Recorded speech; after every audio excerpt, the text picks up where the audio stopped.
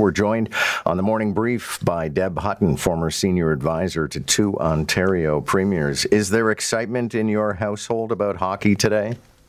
Well, yes, John, but not the whole household, because you may recall my husband is a Boston Bruins fan. Right. And so we had been invited to friends during the first round of playoffs, and I said to Tim, are you going to wear your Leafs jersey? And he said, do I have to? And I said, yeah, you do have to, right? We're doing the kids, the whole bit. He did, and they won, and it was so cute because he and the little 5-year-old we were visiting both had their Matthews jerseys, and it was great. He has not put it on since. And I said, oh, yeah, well, Friday night, we don't want to go out. The game's on. And he's like, yeah, whatever. But the girls and I are excited. Okay, and does Tim have a connection to Boston, or is this some sort of irrational obsession with one sporting franchise? It's just the team he loved growing up. He watched with his dad, and he has been with them ever since. Okay, it's kind of like Siobhan Morris and Steve Paikin are obsessed with the Red Sox, and I don't think they have a connection with that city either. Anyway, let's keep moving. And let's actually start with, sorry, I'm just bringing up my agenda all over again.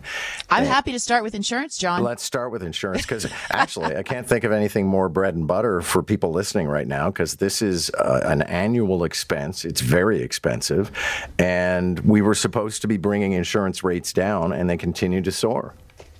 Well, I mean, we've talked about it and on different shows when I've been on News Talk. We've lost 2 cars to theft, one in June last year and one in October, so 4 months apart. And we knew our insurance would go up. We finally, the first time was not so bad. The second time, insurance wasn't nearly as good getting through things. We had a rental for months, which we had to pay for. Finally landed on a new car about a month and a half ago, booked a time to go pick it up. And they said, hey, we haven't heard back from your insurance company. Tim called. The insurance company said, oh, they would not insure us. Wow. So not just a high premium, they would not insure us. And I had been with them. I bought my first car, John, in 1990, a little Plymouth Horizon. It was burgundy. It was oh so cute. And I had been with the same insurer since 1990. Almost no claims. I think only one at-fault claim over, what are we talking there, 30-some years. And they would not insure us. Our broker looked and looked and looked all day, came back to me at 4 o'clock. I couldn't go pick up my new car. The insurer came back to me at 4 o'clock that afternoon after busting her butt. The broker. Mm-hmm. $3,500 premium annually for one car. A $5,000 deductible. Wow. So, anyhow, we went into panic mode. We took it on ourselves. We obviously left the insurer with our house and everything else and moved. And TD Insurance finally came through. I'm still at a $3,000 premium, but at least my deductible's down to $1,000. Can you imagine $5,000 deductible? Yeah. Well, I mean, Crazy. I guess they're bracing themselves for you guys having a third car stolen. But we have done everything we should. We own a club. You got the Faraday all pouch. All of those things. We had the Faraday pouch, which I told you didn't work on the second car. We actually went to a Faraday box now. Like, we have done everything, including the fact that I barely sleep when I hear a noise at night. I run to the window and see, is it about our car? Like, it's just, I get that a premium is expensive and should reflect what you're doing, but when you've been with an I'm having trouble with this word this morning, an insurer since 1990, and they're able to say, nah, sorry, don't want you anymore, because the premiums you paid actually had to be paid out. It's just plain wrong. Be interesting to compile how much you paid over those 30 years and see how it worked out for the insurer.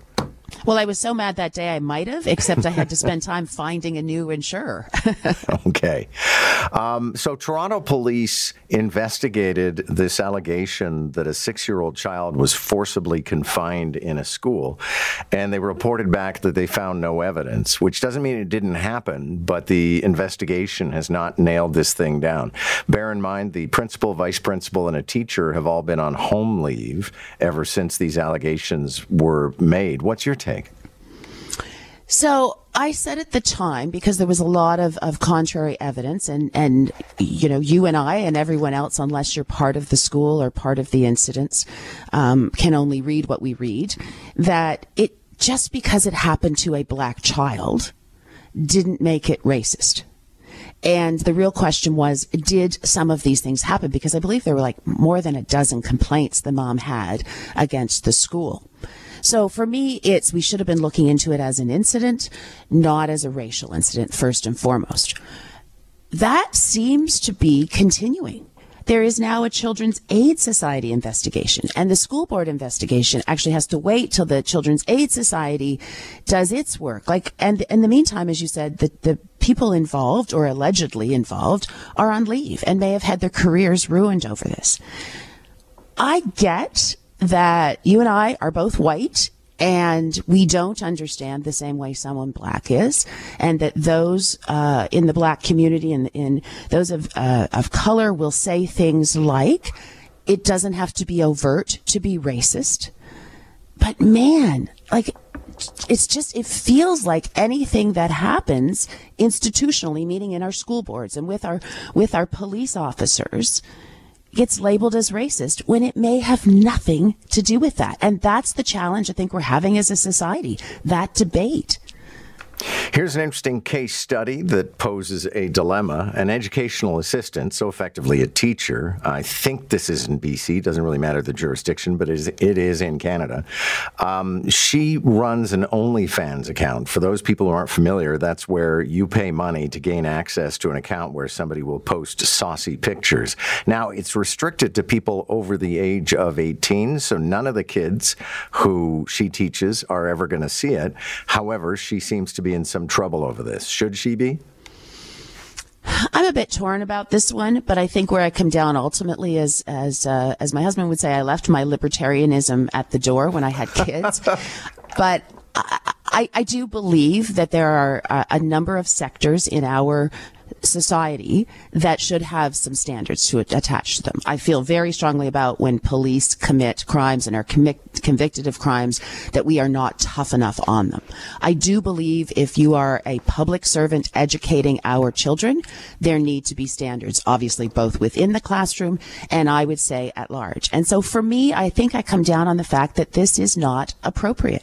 I mean, I don't think news talk, you are in the public domain in a different way, John, than an educational assistant, but you are in that public domain. And I don't think Bell News Talk would be very happy if you had this kind of site on the side. I don't think my clients would be very happy either. Well, that's another topic. But I really believe that there are certain sectors for which we need to have a higher level of standard in a variety of areas. And at the end of the day, for me, this is one of them. Okay. It's interesting side story to all of this. Years ago, there were some Montreal firefighters who used to be strippers. And the fire department's ruling was, you guys can be strippers if you want, but you can't use any of your uniforms. And so they continued to strip, but they didn't play firefighters anymore. See, at least that's a standard. Very right? Montreal and you know how you have to uphold it. Yeah. Thanks a lot, Deb. Good to have you. Have a great day, John.